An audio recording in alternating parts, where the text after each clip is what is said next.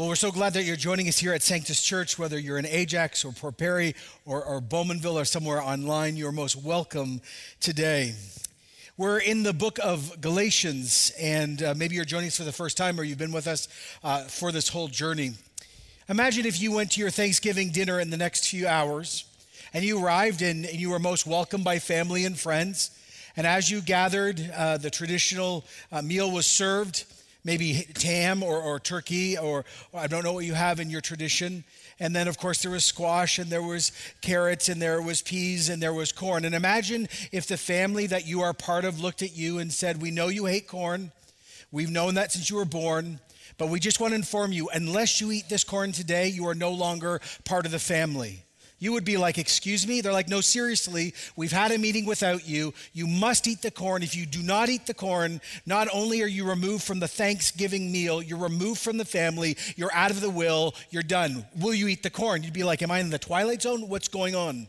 Imagine if you were preparing for a run.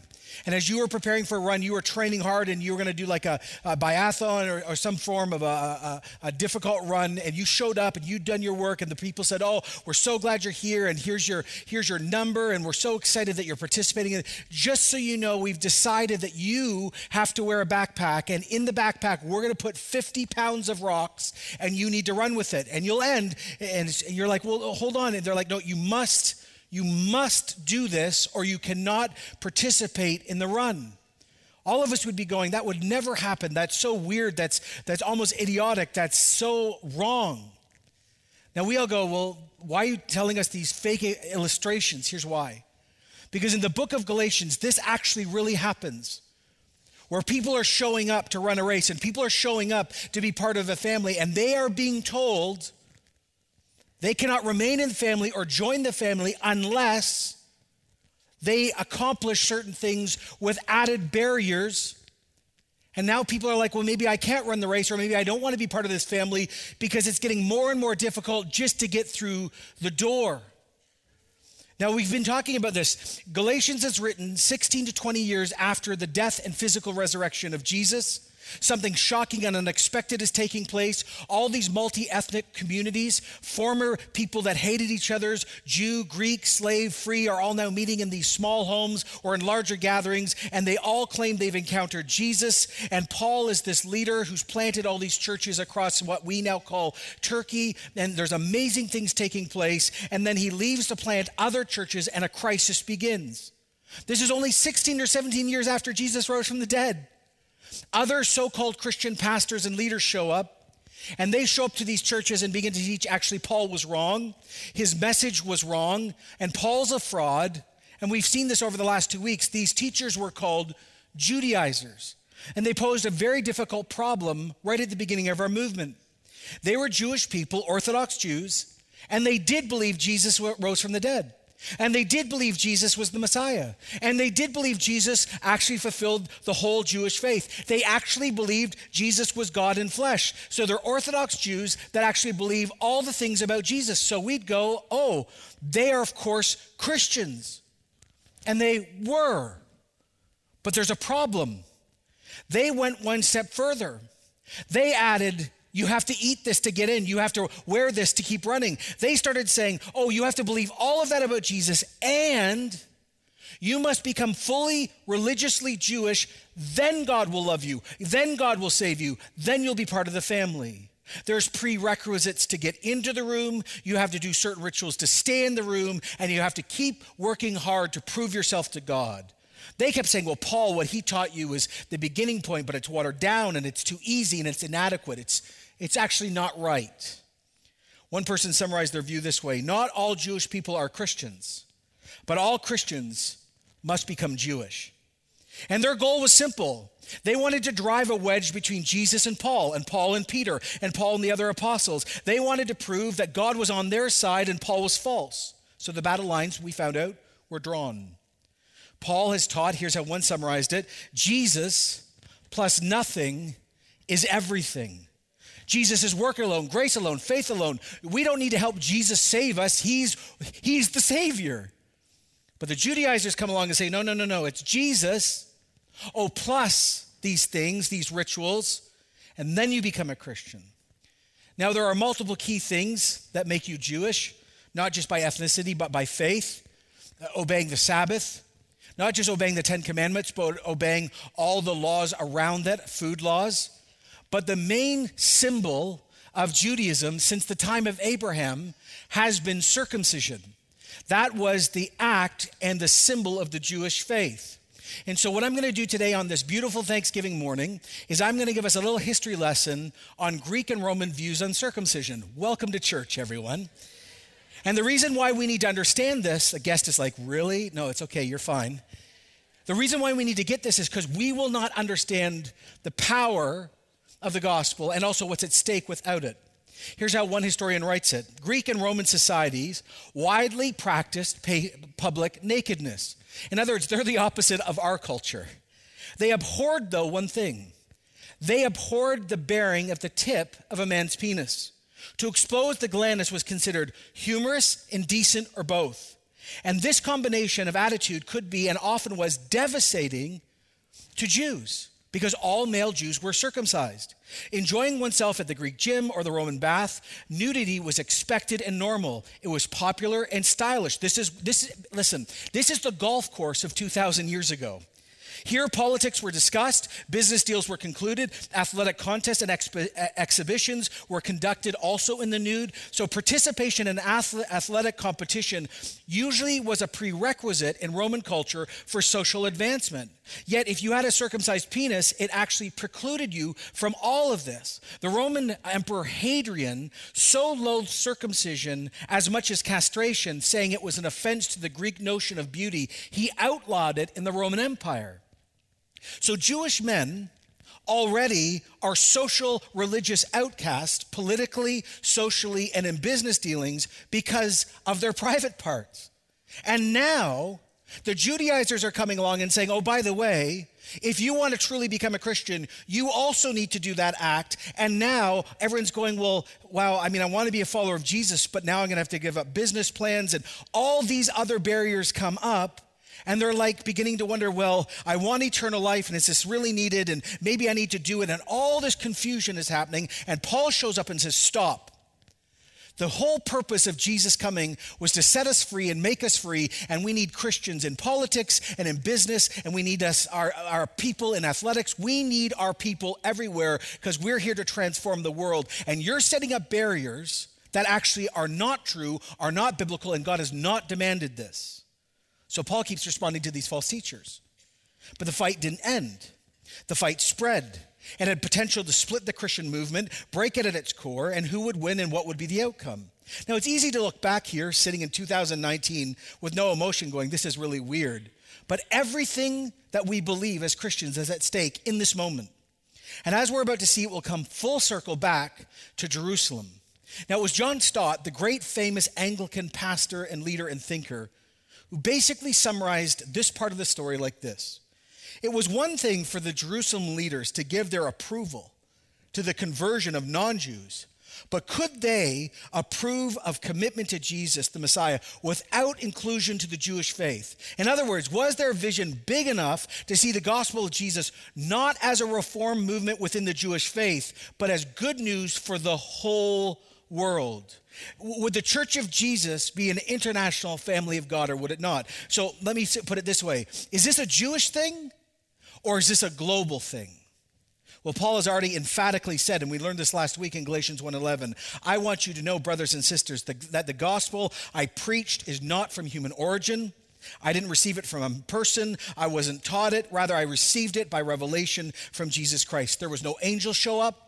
There was no middleman. I didn't listen to a podcast. I didn't go to a public debate. I didn't read a bunch of books. Don't you remember who I was? I was a world-class scholar in Judaism. I hated Christians. I was actually involved in murdering them. I thought Jesus was a fraud and a charlatan, and I encountered him physically risen from the dead.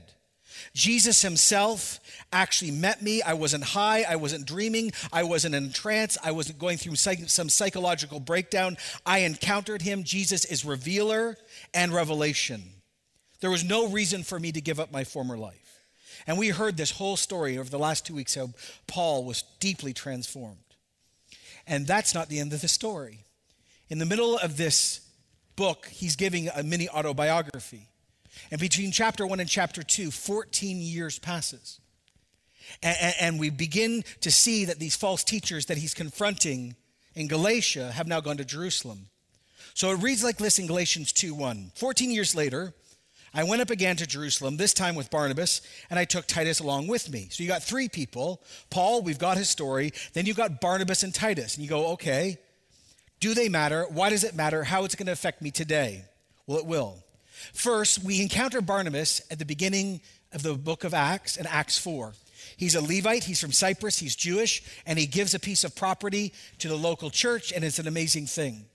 But as we keep reading, we begin to see how significant a leader he is. Acts 11:19 reads like this. Now those who had been scattered by the persecution that broke out when Stephen was killed traveled as far as Phoenicia, Cyprus, and Antioch, spreading the word, notice, only among what? Jews. Some of them, however, men from Cyprus and Cyrene, went to Antioch and began to speak to Greeks also, telling them the good news about the Lord Jesus. And the Lord's hand was with them. And a great number of people, in other words, non-Jews, believed and turned to Jesus. Well, news of this reached the church in Jerusalem. So they sent Barnabas to Antioch. And when they arrived, they saw what the grace of God had done, and he was glad and encouraged them all to remain true to the Lord with all their hearts. Barnabas was a good man, full of the Holy Spirit and full of faith. And a great number of people were being brought to Jesus. Then Barnabas, watch this, goes to Tarsus to look for someone called Saul, who we know as Paul. And when he found him, he brought him to Antioch. So for a whole year, Barnabas and Saul met together with the church and taught a great number of people. And the disciples were first called Christians in Antioch. So Barnabas is an amazing leader, gifted, gift of giving, gift of encouragement, gift of teaching, deeply respected by the Jerusalem church. He's the first leader who's gone from the original community to see if non-Jews could be included. He's the one who finds Paul, mentors Paul, introduces him to the leadership, and Barnabas and Saul, now Paul, teach the community. Barnabas is the first one to include non-Jews in the Christian community. And then we have Titus. We're like, well, who's Titus? Well, we'll get there in a minute. Now, Galatians 2 says, after 14 years, I went back with these two other guys, and I went, why? Because of a revelation. So Paul ends up going back 14 years later to Jerusalem, not because of false teachers, not because of the political climate, not because he was bored and wanted to go back home, not because he was homesick. Something happened. He was given a revelation. In other words, he was commanded or prompted by the Holy Spirit to go. So we got to ask, well, what was the prompting? Well, the prompting amazingly is in the book of Acts, in the same chapter, Acts 11:27. During this time, when Barnabas and Saul are teaching, some prophets came down from Jerusalem to Antioch. And one of them, named Agabus, stood up and through the Holy Spirit predicted a severe famine would spread over the entire Roman world. This happened during the reign of Claudius. The disciples, as each was able, decided to provide help for the brothers and sisters living in Judea. So they did this, and they sent their gift to the elders, notice, by Barnabas and Saul. So Paul, Saul, Barnabas, and Titus are coming back to home base because of a terrible disaster, a natural disaster. There's a famine, and all these churches who have never met the Christians in ground zero actually give all this money, and they're on their way back to give an offering or do famine relief. So they arrive with all this money to help the brothers and sisters in Jesus. Generosity, Christianity 101, loving the poor. And as he arrives, to his dismay, he finds that the Judaizers have shown up there too. Watch this. I went in response to a revelation. Then I started meeting privately with those esteemed as leaders, and I presented them the gospel I preached among non-Jewish people. I wanted to be sure I was not running and had not run my race in vain. So he outlines his gospel, Jesus plus nothing is everything, versus their gospel, Jesus plus Judaism is everything. Now, by this time, something happened. If you were with us last week, you remember when Saul became Paul, within 3 years, he went to Jerusalem and he only hung out with two people. Peter, the head of the church, and James, Jesus' half-brother. That's it. But now he comes back and he meets with every single key leader who's in the church at that moment. And he says, look, I've been teaching non-Jews and Jews that anyone can be saved, anyone can have eternal life, as long as they put their faith alone and in the work of Jesus alone, and they don't trust in themselves. This gospel, by the way, this good news would be enshrined by Paul later in two phrases. Ephesians 2:8, it is by grace, listen closely, that you get saved through faith, informed trust. This is never from you. It's always a gift of God. It's never done by work, so no one gets to brag or boast. That's the gospel. He'd also say in Romans 10:9, if you declare with your mouth, Jesus is Lord, he is who he claims, and you believe in your heart that God the Father raised him from the dead, what? You will be saved. Now we're all sitting here going, well, what's the big deal? Isn't this just a bunch of religious scholars arguing over semantics? No.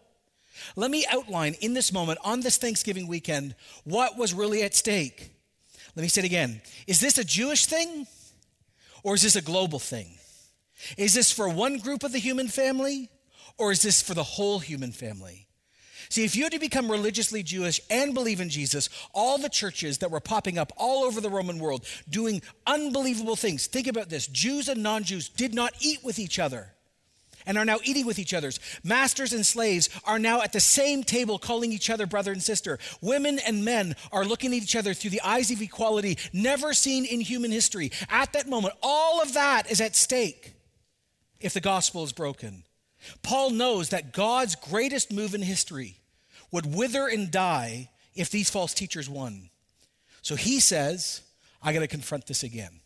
Now, how does he do it? A big theological podcast at the theological OK Corral? No. This is what he does. He brings a person. He brings Titus. He says, Titus, I just need you to stand right beside me and say nothing for a moment.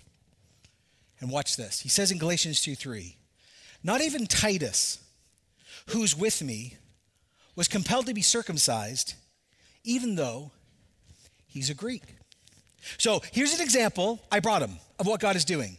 Titus is a Greek, he's not Jewish like the rest of us are, and by the way, he has not followed the specific rules of the Jewish faith. And yet, here's what I want to say to you. He's saved, he loves Jesus, he's a leader in Jesus' church, he speaks about Jesus, he follows Jesus, he's given up his old pagan lifestyle, I've mentored him, this is not abstract. So is he saved or is he not? Are you voting him on the island or off the island? What's your decision? And he's right here, so say it to his face. Don't just write a letter. Now, this matter arose because some false believers had infiltrated our ranks to spy on the freedom we have in Christ Jesus to make us slaves.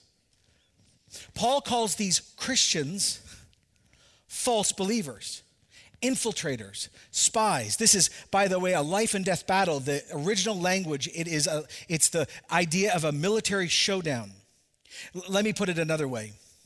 A gospel, a message that places the work of Moses and the work of Jesus on the same level is a false gospel. A gospel, by the way, that places anybody, religious or not, or anything on the same level of Jesus is a false gospel. Why? Because Jesus doesn't need help saving us. He's the Savior. In other words, you can't prove yourself to God. You can't remove the power of sin. You can't overcome death. You can't bring yourself back from the dead. You can't face down Satan. You can't stop being worldly. You can't love your wife or your kids better by religion or by being faithfully Jewish. See, Moses was given the law by the living God, and the law shows us our need for a Savior because it exposes our sin. Moses isn't in competition with Jesus. Moses is the setup for Jesus. Romans 3:20, therefore no one will be declared righteous, right, okay in God's sight by observing the law. Through the law, we become conscious of our sin. The more you do religion, the more you will realize how much you will fail. And the more you realize how much you will fail because the standard is perfect, the more you will become hopeless unless you find a Savior who does something for you. So verse 4. This matter arose because some false believers have infiltrated and they're spying on our freedom. So if you believe this false gospel, your freedom, which you already have, you're already part of the family. You're already at Thanksgiving. You don't have to eat the corn. It's fine. You're already here. So you think that if you embrace this, you're going to have more freedom? No. You're going to have to work harder, prove yourself to God, be more moral, be more religious, be more faithful, more. Don't give up the freedom you already have. You're already part of the family. Paul would put it like this years later, writing to a church in Colossae.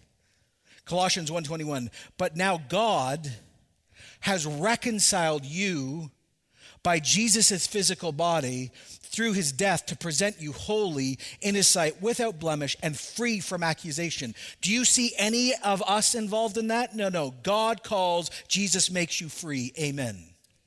You become okay with God. You get relationship and forgiveness. You become spiritually clear and clean through Jesus, not through deed, ritual, or work. We did not give in to them, not for a moment, so that the truth of the gospel might be preserved for you. And as for those that are held in high esteem, whatever they were makes no difference to me. God does not show favoritism. They added nothing to my message. Now we can read this and go, wow, Paul's a little bit of a donkey. Like, he seems to be a jerk here. Those held in high esteem. No, don't read it that way. He's talking about the 12 apostles. He's talking actually about Jesus' original crew, those who've given up the most and been with him since the beginning. And he's not saying, I don't need them, I don't care about them. Don't you know who I am? I'm Paul. No. His issue is this: the false teachers had elevated them too high. The false teachers had elevated Peter too high, and James too high, and John too high. And his point was, look, you keep saying that the original crew that was with Jesus is agreeing with you, but actually, I want to say something to you. I met with every one of them personally. They added nothing to my message. You're the ones who keep adding to the message. So who's the false teacher? All the 12 are with me. They don't think you're right, and you keep adding. So actually, you're the false teachers. On the contrary, they recognize I've been entrusted with the task of preaching the gospel to the uncircumcised, just as Peter has been called to the circumcised. For God, who's at work in Peter as an apostle to the circumcised, is also at work in me as an apostle to the uncircumcised. And you're like, wow, that's a lot of circumcision language. I know. It simply means Jew and non-Jew. Peter has primarily been assigned to reach the Jewish people with the good news that Jesus Christ is the Messiah, the fulfillment of the Jewish faith. And Paul's like, I am primarily assigned by the same Jesus to go to the non-Jewish world to introduce them to the true living God through the Son of God by the same Holy Spirit. And Jesus has provided ready a way for all of us to come back home. Now, you false leaders, he'd say, you false teachers, I just want to end this now so we can get on with the job. James, Peter, and John, those esteemed as pillars, gave me and Barnabas the right hand of fellowship when they recognized the grace given to me. They agreed that we should go to the non-Jews and they would go to the Jews. Now, I want you to catch this, because you probably wouldn't. I didn't the first few readings. Paul calls James, don't forget that's Jesus' half-brother, Peter, the first leader of the church, and John, who is Jesus' best friend, who ends up writing, a few things like the Gospel of John, 1st, 2nd, 3rd John, and the book of Revelation. He calls them pillars. You're like, yeah, that's just a metaphor because they're important people, they're holding up the thing. No. It's way more significant than that and totally ties into why this is a global thing, not just a one-person thing. This is a direct reference to the Jewish temple. And the Jewish temple, of course, is where God's presence resided. Now, here's the amazing thing. The Jewish temple was built originally by Solomon. And it reads like this in 1 Kings 7:15. Solomon cast 2 bronze pillars, each 27 feet high and 18 feet wide. He erected the pillars at the portico of the temple. The pillar at the south he named Jachin, which means God establishes, and the one to the north, Boaz, which means God is my strength. So you're like, okay, this is really weird. This is history. What? Okay, these pillars were not just there to keep the building up. They had a purpose. These 2 pillars were the gateposts, the entrance, the place where not only the people of God would walk through to encounter God and worship him in sacrifice. It says that when God's Spirit showed up in the temple, the Spirit of God walked through or came through these 2 pillars and declared that he would now live among his people. And now what is being declared, catch this, because this is incredibly scandalous. And now Paul, as an Orthodox world-class Jewish rabbi, is saying that actually the church Broken day, screwed up, everyday people like us are the new temple. And by the way, at this moment in history, the Jewish temple is still alive, it's still functioning, it's burned in 70 AD, it has not happened yet. And so as Paul is writing this, many hundreds of thousands of Jews are still trying to worship God at the temple. And Paul is saying he's not even there anymore. He's in here now because we've encountered Jesus. 1 Corinthians 6:9, therefore do you not know that your bodies are the temple of the Holy Spirit who is in you, who you've received from God? Ephesians 2:19, consequently, you're no longer foreigners or strangers, but fellow citizens with God's people and also members of his household, built on the foundation of the apostles and the prophets with Jesus Christ himself as his chief cornerstone. So here's the unbelievable statement. You, if you're a Christian, we, the church, has replaced Moses' tabernacle and Solomon's temple and even Nehemiah and Herod's great variations. Why? Because the Spirit of God is in us and dwells in us. And the pillars, everyone ready? Here it is. And the pillars in God's new temple where the Spirit of God first walked through to start this new thing are Peter, James, and John. They are the first place where the Spirit touched down with another group of them. And just so you know, Paul is saying, those who are the first members and the first bricks and the first pillars in the new temple are declaring what I am preaching to non-Jews is absolutely from God. So there's no argument here with who's on whose side. And it's not just like I'm saying this because I got the right hand of fellowship. Now, that's a weird phrase. It almost sounds like out of a Monty Python film or something. What is that? It means not just handshake. It actually means official affirmation.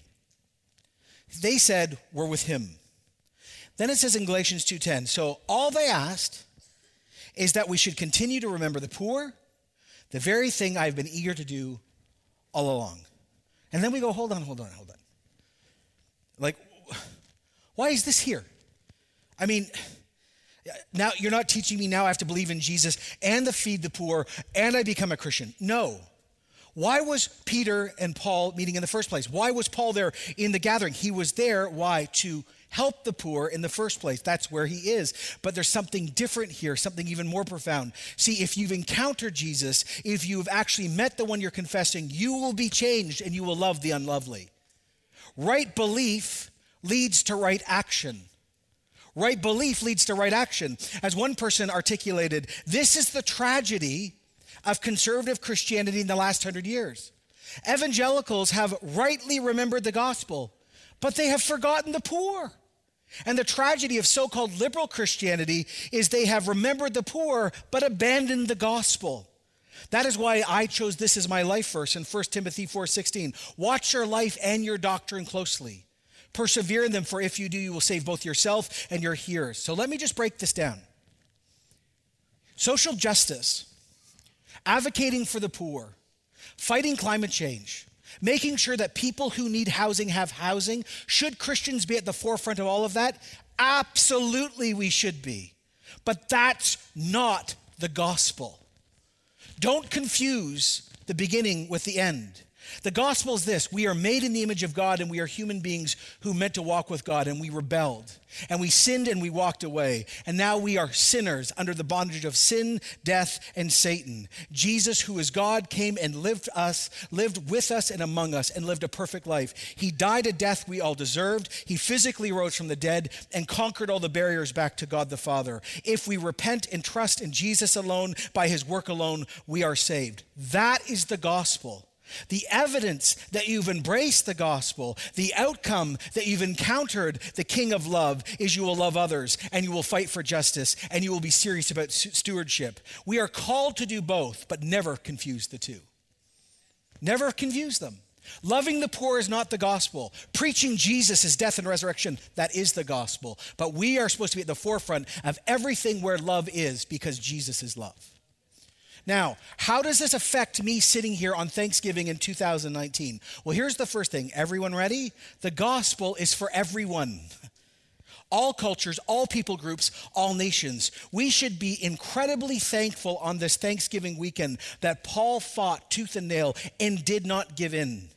The only way to break racism at its core is the gospel of Jesus Christ. The only way to deal with xenophobia is the gospel of Jesus Christ. The only way to overcome inappropriate nationalism is the gospel of Jesus Christ. Why? There is no culture that has not been touched by sin. There is no culture that has not been touched by worldliness and the devil. Every single ethnic group on earth needs Jesus. Every single culture on earth needs the correction of the kingdom of God, because we are all sinners, we are all worldly, and we have all been involved with Satan in some form. And yet the amazing news is God didn't just say, I'm coming for the Jews. He says, I'm coming for everybody. And our diversity, if you're a Christian here today, is that we have unity in someone that is beyond our cultural differences. Our differences are real. You're like, yes, they are. But what brings us unity? Jesus. Revelation 5:9. It's the end of time. This is what the new heavens and the new earth are going to look like. With your blood, Jesus, you purchased for God the Father persons from every tribe and language and people and nation. You have made them to be a kingdom and priests to serve our God, and they will reign over the earth. So let me bring this very close to home. Many of you in this church, in Sanctus Church, are from the islands, from the Caribbean. You're from St. Vincent, or you're from Jamaica, or Turks and Caicos, or whatever. You have more in common with me as a white upper middle class guy than you do with many people in your own family or in your own nation or ethnic background. Why? Because Jesus is in me and Jesus is in you. This is really important. Many of you are from the great African continent. And let me speak to you. When I hang out with people from all the different African continents, especially the African countries, especially the middle and the south, they tell me that tribalism, we have no understanding how real tribalism is. Well, let me just declare to you again, you have more in common with someone who is in another tribe that you've been taught is more or lesser than you your whole life, or you've been taught to hate or be suspicious of. If they're in Jesus, you have more in common with that person in that tribe than you do with your own tribe, because you share one Father, one Savior, and you have one Spirit uniting you together. So important we catch this. You want to bring it home farther? Some of you are Korean here today, and this is hard for you to hear. But you have more in common with someone who lives in Tokyo today, who's a Japanese Christian who's confessed Jesus, than you do with those people in your own ethnic background. Even more difficult, someone who lives in Bethlehem today, who is a Palestinian person, who is a follower of the Lord Jesus, has more in common with a Messianic Jesus-following Jew in Jerusalem than they do with each of their sides. Why? Because they're spending eternity with each other, not with their own ethnic group. Now, this is very difficult, and we need to understand, do we have differences? Yes. We're not all going to vote the same. Trust me, we're not all going to vote the same. Okay? We're not all going to vote the same. We're not all going to like the same food.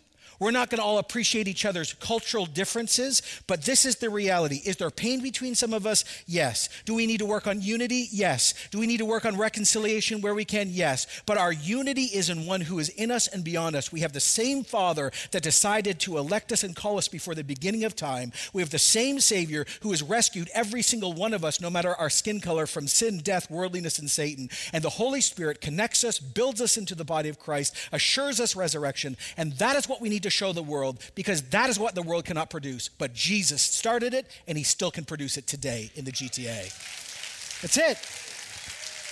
That's it.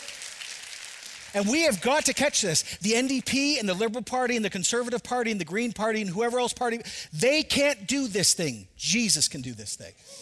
Jesus can do this thing. So we have to really defend our unity. We have to be honest about our differences, not actually gloss over everything and say, oh, we like everything's fine in Jesus. No, it's not all fine in Jesus, but it's all fine in Jesus. Right? Okay, here's another question. Are you a seeker here today or a skeptic?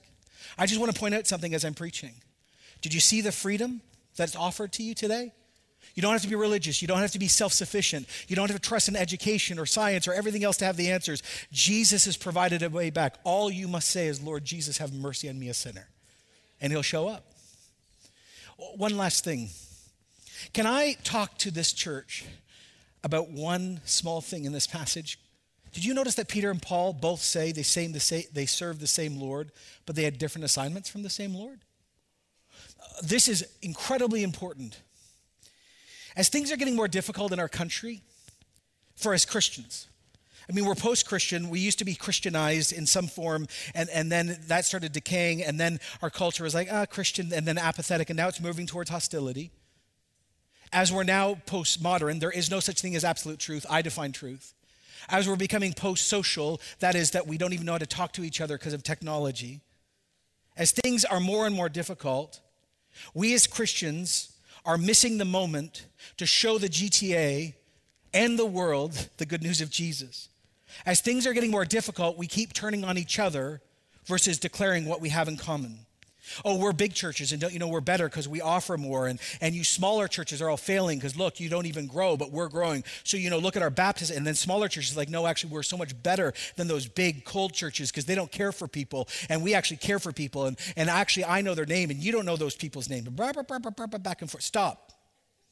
We need mega churches in this country, and we need small churches in this country, and we need house churches in this country, and we need medium-sized churches. The Salvation Army Church down the street, the big Calvary Baptist Church in Oshawa, the small Anglican Church, St. Paul's on the Hill in Pickering, Christian Reformed Church, Hope, out in Curtis, People's Church in Toronto, Hillsong, you fill in the blank. Listen, do we all agree with each other? No, we have serious secondary views that we disagree. I'm going to preach on that next week, and they'll all find out on Judgment Day we're right here at Sanctus Church. But, no.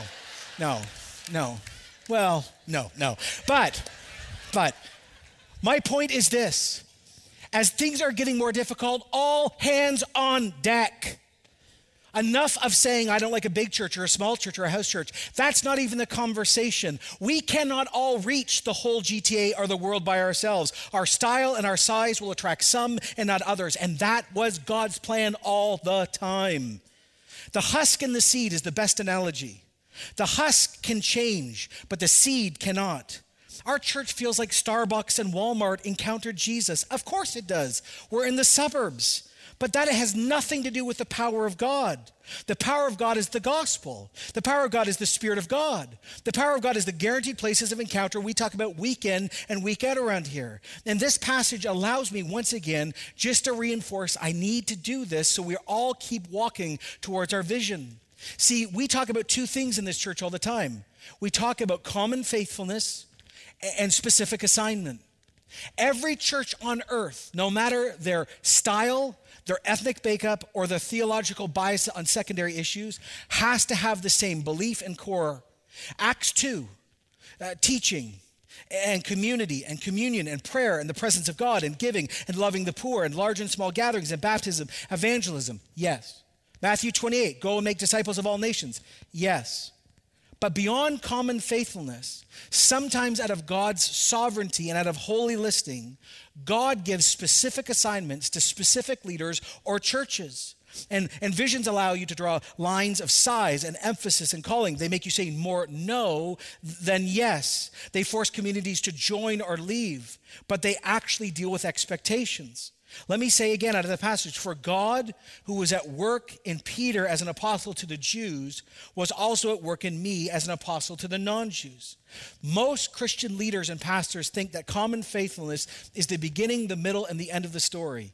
And sometimes it is. But much of the time, it is not.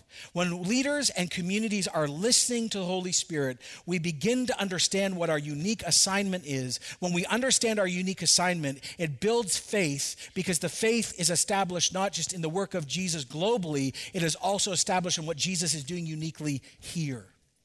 Why does that matter?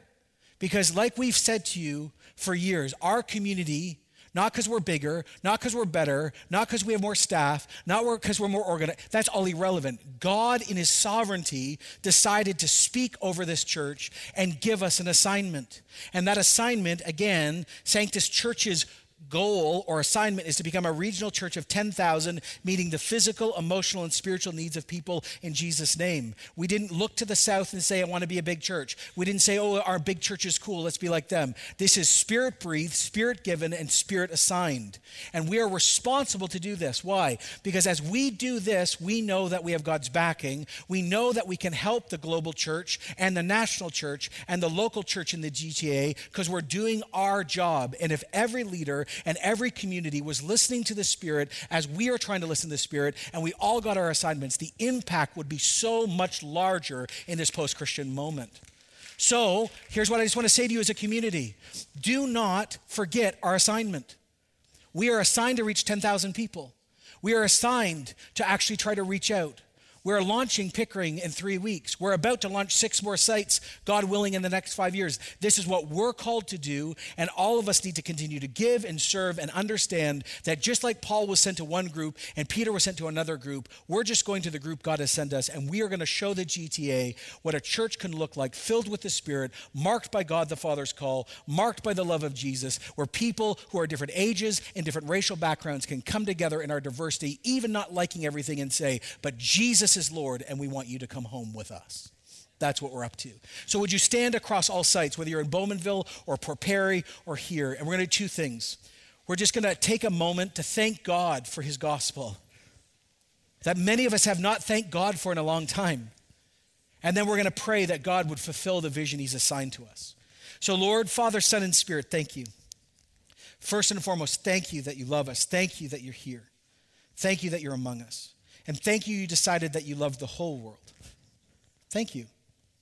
Thank you that in 2019 we're sitting in communities all around the world made up of all different people because you inspired Paul to fight falseness. And we affirm and we want to say amen again to the gospel that it's grace alone, faith alone, Jesus alone, and him alone. Lord, we pray for those among us who are searching and struggling and wondering. And just like you encountered Saul who made him Paul, would you meet them? Lord, we also just pray you'd continue to guard our diversity. During these political times of tension, during these times of nationalism, during these times where we are being tempted through parties and through social media to turn on each other, remind us of our profound unity in the Lord Jesus Christ. Forgive us, Lord, for being arrogant against other churches that do really love you, and we think we're better because we're bigger or contemporary or fill in the blank. Lord, forgive us. Our prayer today on this Thanksgiving is that you would pour out the Holy Spirit on every house church and every small church and every medium-sized church and every large church and every mega church. They would hear their assignment and the kingdom of God would exponentially grow across our country. Give us unity and humility between each other. Help us to love each other even when it's hard. And we just continue to pray you do the unnatural and the unusual among us as we go to Pickering and then beyond. In Jesus' name, we all sit together. Yeah, amen. So we're going to respond this way together. We thought this would be right. We're going to respond with communion because communion is the great symbol of Jesus' death and resurrection. This is the symbol of our unity. Hundreds of millions of people have taken communion in the last 24 hours. Did you know that? And we're all declaring the same thing, that Jesus, just before he died, took bread at Passover and he broke it. He said, my body's going to be broken for you. He took a cup of wine and said, my blood's going to be spilled for you as a new covenant, a new agreement. And anyone who's a follower of Jesus today can take this, anyone. If you're doing well, if you're doing terrible, if you feel nothing, if worship is dust for you, if you are just like, oh man, Jesus is so awesome. We come because this is a guaranteed place of encounter. Jesus is not in the elements, but he's at these tables to meet us. And we know that because the scriptures teach that. If you're a Christian, you're welcome. If you're a Christian and you refuse to repent, you're living another life, you're a secret life or a public life, and you're like, I'm not going to obey the lordship of Jesus right now. Don't take this until you come home and say yes to his loving lordship. If you're a seeker or a skeptic or you're not a Christian, you're most welcome. But we'd ask you not to take this because this represents the saving work of Jesus, which you have not said yes to yet. But we always say this is a great place to meet him. One other thing, as we come forward and celebrate the death and resurrection of Jesus, at every single one of the stations across this auditorium, we're also taking Care Fund today.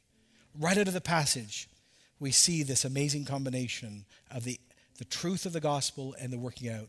In this church, on a regular basis, we have this thing called the Care Fund. We give above and beyond our normal giving so we can physically, emotionally, and spiritually help people, give them free counseling, help them out with rent in our community, food, whatever it might be. And so as you come forward to take communion, be incredibly generous with what you have and give above and beyond in these baskets. So thanks, Lord, for this moment. Thanks for what you're doing. Thanks for how you're speaking. Thanks for what you're up to. Would you encounter us at these tables? Give us the hope of Jesus Christ. Help us to give with generosity and continue to move forward in our God-given time and assignment. Amen.